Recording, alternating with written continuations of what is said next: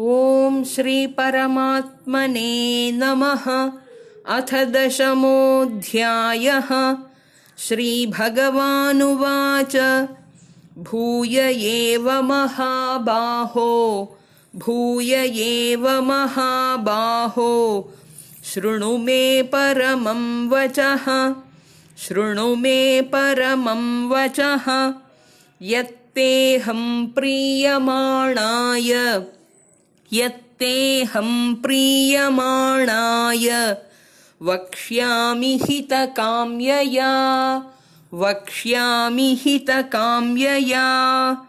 भूय एव महाबाहो शृणु मे परमं वचः यत्तेऽहं प्रीयमाणाय वक्ष्यामि हितकाम्यया।